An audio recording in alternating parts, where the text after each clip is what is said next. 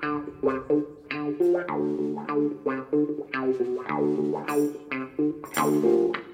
morning, Mr. Hudson. Good morning, sir. And welcome all to part 7 of Alan Hudson's American Dream. We've covered an awful lot of ground through the American Dream, My Love, My Music, Hood at 50, etc., etc. But on the last podcast, we started by talking of alcohol and your favourite bourbon tipple. How's that doing? Is there still any left in the bottle? Well, I've still got a few empty bottles, actually. I'm looking at one now, and it's about a quarter full Crown Royal Deluxe, which I discovered in Seattle in 1978/79. So that will stay with me. That will always be my great memory of Seattle. And of course, Rolling Rock. That was that a Canadian drink? I was shopping the other day. I was with one of my old ladies, and we're talking about Rolling Rock, and someone said, "From Canada, that is, mate." I thought, blimey, in the middle of Harborne. But it certainly is a North American lager that you liked, and you can't get it over in this country, can you? It's not on No, license. it's more. I discovered that as well in Florida. In Florida, they didn't have that in Seattle. I don't think. Yeah. They when I was in Tampa Bay, spent a lot of time in Tampa Bay down in Florida, and I found that in one of the bars and fell in love with that. It was, beer's not really my kick, but this is nice beer, And then, strangely enough, I come back and when I finished in Stoke. My second spell at Stoke, we used to pop in a little bar on Harts Hill where Tony Millard actually nearly got his pub the other month, and we used to go in this little place opposite where Tony was going to get the pub, and they had Rolling Rock in there, the only place I've ever known in England to have it, so it's unbelievable. There obviously are places out there. Somebody might listen to this and go, "Well, we got it," but I've never found it anywhere else, Paul. But it's great stuff. Absolutely. It sounds like we're a couple of alcoholics talking over the phone, comparing liquor.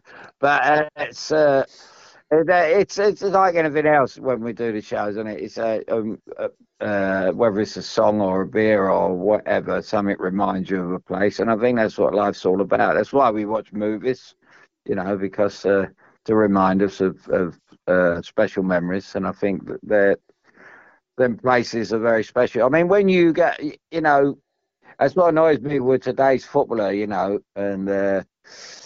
when they cheat and everything like that, they've got professional football is such a great profession, and from the age of 15 being an apprentice, and you get to see the world, and you go depending what club you're at. That's why Waddington was such a great manager. He liked to go on trips. He had his own turnstile at Stoke, I believe, that he used to use to take us on trips all around the world. And he used to say, I think I mentioned it on one of our shows, that he'd take boys away and bring them back men, and that's where you get your memories from. I was at such and such a place when I found that, or I discovered that, and traveling is such a fantastic education. And I think if you got these main people on TV, I was very sad to hear the thing with Graham Saunders. That was a disgrace what's happened with him on telly, because he's apart from Roy Keane, who's a little bit scatty at times, but he's been there and done it, and he knows what he's talking about. And Graham Saunders is probably the master on television of talking about football, and he was a great player himself. And obviously, I told you the thing what he did for my friend in Seattle when his kid was dying, young Tommy Jenkins, and Graham sent him a message because he was a Liverpool supporter. And it's things like that. You don't forget that. And Ferguson, when I was at Stoke and another place, I met a Manchester United supporter who was dying of cancer, and he was such a nice fella. It was one of those hits home again. It's always the good ones. And I wrote to Sir Alex, and I told him all about him. And next thing you know, there was a parcel come through. I didn't expect anything. I don't, because you can imagine how many offers he gets. Yeah. And a couple of days later, this fella's kids come in crying, and he said, "What you done for my dad was incredible." I said, "Well, I didn't do anything." I said, "These are the things you don't read in the paper about Alex Ferguson. He sent that package to you." So, it's these people, these football fans that we always go on off about, that don't realise that what was also a human race. Mm. It's all about you finding out who's who in it, and people like Alex Ferguson are right ahead in that race, because they're good people and they care Absolutely. they care about people, and it's people get the wrong impression of the Mavericks and people like that. Don Shanks called me from Tampa the other day, and I said, "Look, mate, it's always going to be hard for the likes of you and me. We've done the coaching school in Stoke, and it was a fantastic success, but we had no money." I said, "But we're the bad guys, and we'll always be looked at the bad guys. We don't get the help, we deserve." Absolutely. I don't think you're looked at as the bad guys in the eyes of normal people, in terms of the press, etc., and the media. You're the guys that didn't conform, and therefore they can't control you. If they can't control you, they move on to people that they can control. And I guess like Graham, and I guess like some of the older guys on TV these days, they're almost uncontrollable, and they can put these puppets and muppets in the place that will laugh when they're told to laugh. They will do what they're told to do, and it's just dumbed down TV, and it's dumbed down football. But where I was going with the alcohol, and we're not alcoholics, but we both do like a drink. It's all about the licensing. And in Bermuda, licensing got you into trouble, didn't it? So let's start there. Well, Bermuda's one of those unfinished business things with me. I've Yeah, had two trips there. Once me and a great friend in Stoke, Terry Bate, and another friend, Trevor Cotton, we took on the world, and we come unstuck. We met a fella called Rodney Marsh who let us down, and he's one of the bad guys in my eyes. yeah. And we ended up through a tournament falling apart in Tampa Bay. That we ended up in Bermuda on a one-way ticket, which had never been done before. I'm led to believe. Uh, but me and my friend got there, and we ended up fast forward a month, and we was under house arrest. So, and I know I was at Chelsea the other week with a couple of Bermudans, and they still live there, and they didn't know anything about this. I didn't know them at the time, and it's the most amazing story. I mean, we were very, very close. If we, and the most ironic part of the Bermuda situation was, out of all the, that story. Out of all the bars in all the world, there was the head copper in Bermuda on that island was from Stoke-on-Trent, and he didn't know anything about football. I don't know whether he phoned his family and find out who I was or whatever, but he saved their life. If we would have got a bad cop, we could have been put away quite easily. But of course, I knew Clyde Best, who's big on the island, and it's just such a small island. It's an amazing place, but I've been there twice, and once I've been there on a house arrest, and two I got married, which was a disaster. So I've got some unfinished business. I'm still thinking a third time lucky. If my case goes as well as I think with the FA, then I will return and hopefully come out unscathed. But But the house arrest scenario, it come about due to the tournament. But my understanding is from reading your posts on your fantastic Facebook pages, I've got to say, Al. And by the way, guys, there are a number of merchandise, commemorative T-shirts. We've done many podcasts that I said at the top of the show here today. Hudson 73, Hudson 74, Hudson 84 in particular were iconic 12-month periods for UL, because it was A, the last 12 months at Stoke City, B, the first sorry, the last 12 months at Chelsea, first 12 months at Stoke City, and 84 was when you saved Stoke City from the rapids of relegation and steered them through to the calmer waters of survival on the final day when you made done you a favour, although he says he didn't, but you beat Wolves 4-0. But those commemorative shirts are all available on srbmedia.co.uk/shop, and we are putting them on all our media network outlets, Alan Hudson's admin page, SRB Media's page, etc., etc. So you can get them from there. But the licensing and that beer, you were selling them, wasn't you? The alcohol, but you didn't have a license. That's how you got arrested, wasn't it? It was, yeah. It was. Well, the amazing thing about it was, what I can still not work out is that I sat down with a top man, Mm, with the main brewers on the island, the Gosling, yeah, and they supply everything. They sell. My friend over there at the time had his own nightclub, but it was a kind of day nightclub where it was a nice kind of place where you could take the wife, or girlfriend, or both. Um, and that was all Gosling. Everything went through Gosling. What I can't understand to this day, uh, is why, before they sold us this huge amount of alcohol, is why they didn't tell us we needed a license yeah, to sell it. yeah, Why? How? I mean, we're three strangers on the island.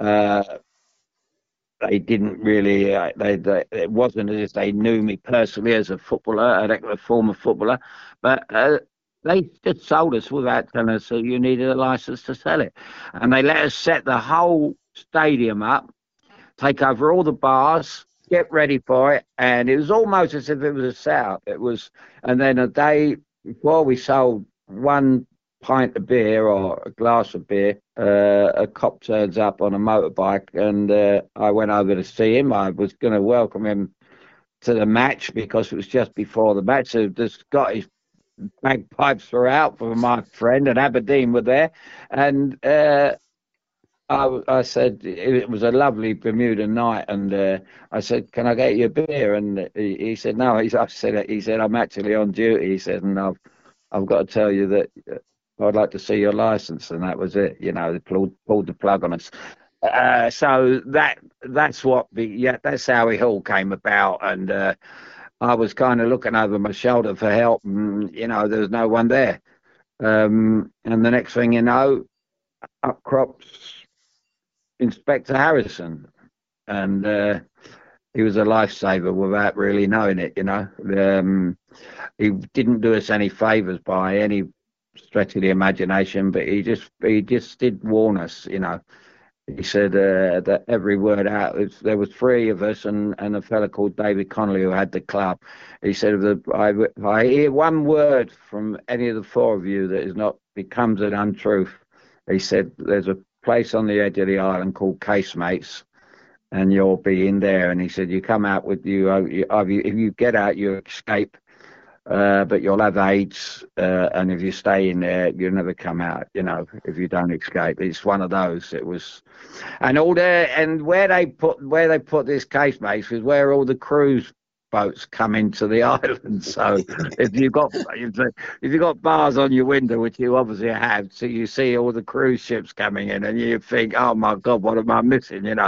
So it's one of those. It's not like Wormwood Scrubs or anything like that where they put the chain, my mate, the great chain robber and all that. There's no cruise ships anywhere. They're just cut off from the entire world. So yeah,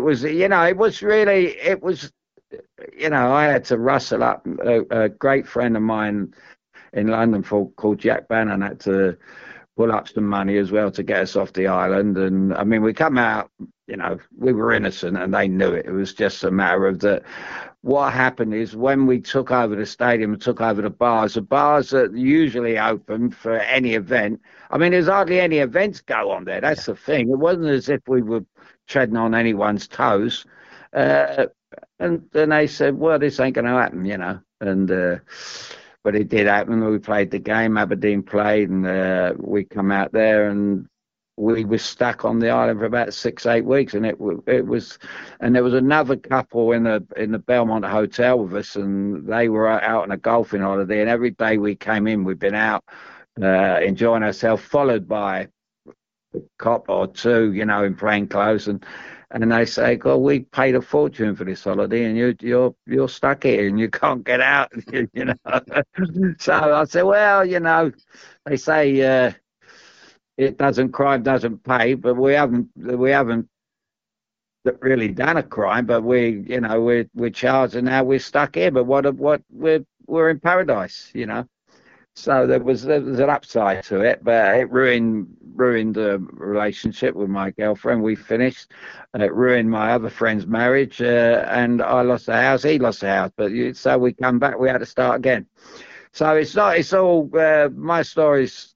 They're always funny, but they're very. I never come out. On the good side of it. Parky But was absolutely right about you, though, wasn't he? When he said that apart from being abducted by an alien, there isn't anything that hasn't happened to Alan Hudson, but, give it time. yeah, yeah. I mean, even yesterday, I've been this morning. I'm smarting this morning because over a bet I had yesterday, and I went to have a bet yesterday, and I'd lost. I backed Bournemouth to beat Chelsea, which I think they should have done. The fella missed a header with Corbin out to go, and I think Frank would have suffered another defeat. But they come back and they got two late goals. But and I went out and had another bet. I backed Cremonese last night in the Italian league, and they won. So I got my money back. But when I got to the betting shop, I thought I had more money than what I did, and they wouldn't give me the right price. And because I've got a dispute with Paddy Power, I go in William Hill, and I woke up this morning. Although my bet won, I'm about £1,500 down. It's unbelievable, unbelievable, and that is what happens when you back a winner. It's a good It, job it, you actually won out, to be fair. You do. well, yeah, well, that would have done, at least that 1,500 quid would have at least doubled, but that would have been a deficit. But I mean, I got out of trouble, and I can hold my head out and go out and have a. It's my uncle's birthday today, and so I'm going out for lunch with him. So that will cover that one. So I won enough yesterday to cover today's excursions. But that's what happens. Even that song, even the bad times are good, and everything else. It's amazing, really. But after the car accident, when you took so many knocks, it's amazing how you do get used to it. It's water off a duck's back, isn't it, really? You've been through a lot worse. It's just the way it is. So you just take Yeah. it in your stride and get on with it. We were Well, talking about, I put on a very, very brave face, mate. I've got yeah, a great, I've got the mask, and I put that on when I go out, and everyone think, oh, he's the happiest man. When I was in hospital, my friends and family couldn't believe how can you be happy in here? And I said, well, it's where I am. This is where I'm going to get better. So yeah. make the most of it. And I said, and a happy face is better than a miserable face. So, I'm going to fight this with a happy face. So that's the way it goes. And I believe that a smile is, you know, laughter is a very healthy thing. Absolutely. It's also contagious. Gambling and happy times in America with Seattle was in England. There's always been a card school, and players have always liked to have a little bit of a flutter, although these days you certainly can't bet on yourselves. Was there anything like that out in America? Did you find a culture like that when you was first went out in 1979 to Seattle, Al? Well, but I was very fortunate in many ways that the king of the jungle was out there, wasn't he? Yeah. Harry Redknapp was assistant manager to our great friend Jimmy Gabriel, passed last year. A wonderful, wonderful man. And Harry was out there, and Harry, now, since he won the King of the Jungle, he's got more horses, and he's catching JP McManus up. But yeah, we used to go to a terrific racetrack there called Long Acres, and that was out. And we used to come in and have the day out and come in the next day. And Harry would be in the reserve team coach at that time. He used to give the lads tips. I remember the couple of tips we did on the show about they're still looking for the horses running now. One was a loose button. He said, "You got back. Look out for this horse loose button." He said, "He's got to come off." And they couldn't get the joke. The Americans couldn't get it, and he said the other ones. He said you got to look out for the dusty carpet. He said it's never been beat, and they didn't get it. They didn't get it. And this is the Harry Redknapp book of jokes. So he was a funny bloke, and so Harry and I and a few other lads would book a table and go down to Long Acres, and it's like a working holiday. It was, but as I've stated many times, I've always said to the kids who were in our team and who were on the brink that this is. I also always used to try and take them out and have a good time with them, but I'd make the point that training the next day is, got to train harder than ever, you know. So it was good. It was people that used to run that league down have got the wrong idea of it all. There was so many brilliant players over there, young and old, and it's coming to fruition now. And obviously, we've touched on my Anthony, and hopefully these kids can go on and do a bit better while he's manager. Absolutely, he's doing superb, isn't he, at the moment, Anthony? We're going to talk about Anthony in a short while, but I just want to dwell on 1979 at Seattle when you went over there. Jimmy Gabriel was the manager, then Jimmy left, and when you're talking about something and then momentarily you forget Alan Hinton's name. I mean, how can you do that? But Alan had a bigger budget, didn't he, than Jimmy? And he brought in, you know, not being disrespectful, but a better quality of player. Hence, in 1982, you had that fantastic season. But in 1979, he brought over Ron Davis. Now, a lot of people would not have been aware of Ron Davis, certainly in America and this country, the newbie football fans and the Johnny come latelys and the young kids. But Erling Haaland has just scored 35 league goals, which is apparently it's a world record. Nobody's ever scored 35 league goals. But when they actually look at football did start before 1992, they realised that there was a goal scoring chart, and Ron Davies topped it twice: 66, 67, 67, 68. He scored 37 goals in the first year, and then he equalled with George Best, 28 goals. But then Ron, at the end of his career, he came out, didn't he, and played in Seattle with you. What was Ron Davis like? Well, the amazing thing about Ron was I made my debut against Ron in 1969, 68, 69, and he played for Southampton, and Jimmy Gabriel played, and Ron Davis played in my debut, and they beat us 5-0, and I never see the first team again for another 6 months when we won the FA Cup. But by the time the great journey, again, the great thing about football and the journey, the path you go down, next thing you know, I'm in Seattle. Jimmy's my manager, and who I love dearly. He passed last year, and it was terrible. Great man, and he brought Ron Davis over. Now, Ron was at that time 35, I suppose, Yeah. 36, and he was on his last legs, and he could. Oh, this man was I suppose to sum Ron up, you could call him the Oliver Reed of football. I mean, this fella could party. He could party, and he could, he was he was a brilliant. He said to me one day, I was talking football about him, and I said, he said, he said, he said, I've never seen a player like you. He said, well, what's you in trainers for? And he said, we can do things that I've never seen. He said, but I've got to tell you one thing. He said, they never get me. I said, what's that? He said, they can't mark you up in the air. And that's where he was. And Ron used to have this unbelievable knack of getting to the far post and hanging there. Yeah. I don't know how he got out. I remember years and years ago when I was apprentice at Chelsea, that they reckon the great Tommy Lawton, who was they reckon the best, like John Charles and all Yes. them. He used to do a lot of this. Well, it wasn't training, but they reckon he could go in the snooker room at Chelsea, and he would do a standing jump onto the snooker table, Yeah. and that was how he would practice his leaping to get up as high as he could. And it's, where you see these old things around the pitch where they hang balls up and players run around and head the balls. Tommy Lawton used to jump on snooker tables. It's a little bit like saying Duncan McKenzie jumped over minis, or whatever. But the little things like that, well, they're things that you let people get on with and think, well, let them do their own thing. But if you got a coach today, they would stop that. They would say that's too dangerous. Don't do that. Mm.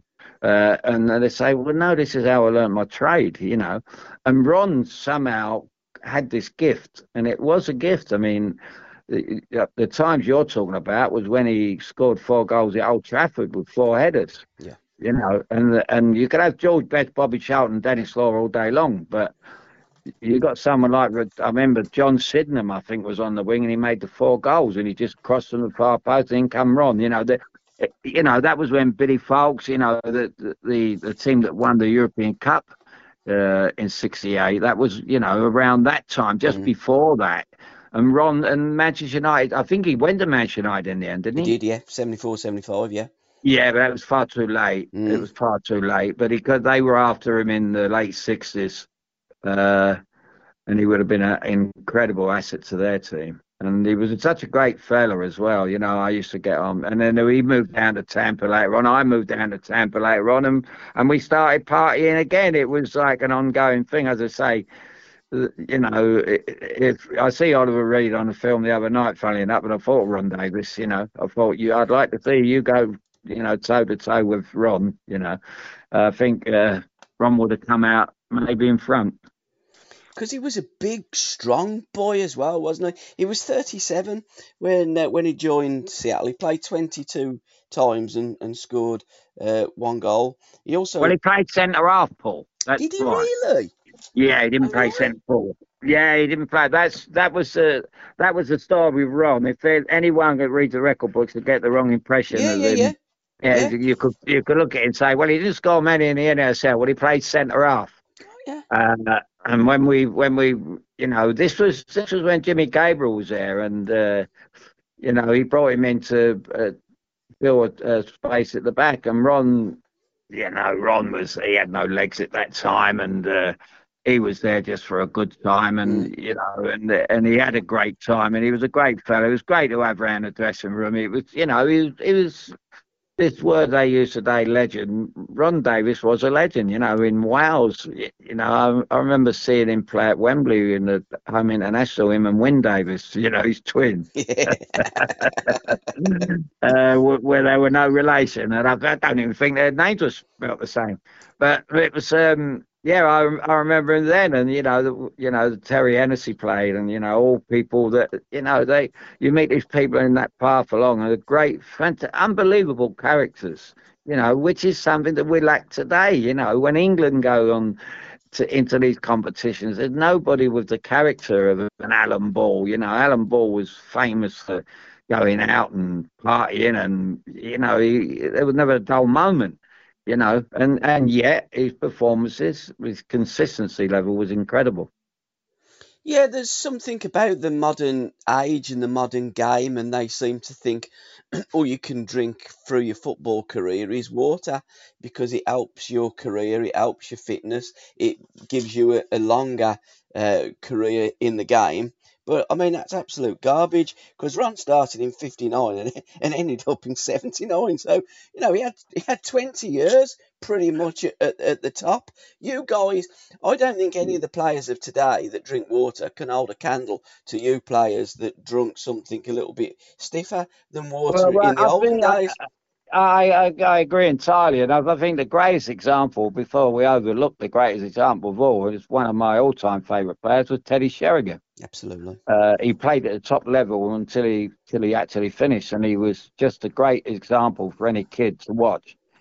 I watched him from Millwall right to the end, and at all his clubs, and he was he took over from Eric Cantona, which was one of probably the hardest pair of boots to fill. and he was superb. And I've seen him out 3 or 4 times, Ted, and every time I've seen him, he's had a glass of alcohol in his hand. And to listen to the rest of this podcast, head on over to www.patreon.com/SRB Media. Thank you.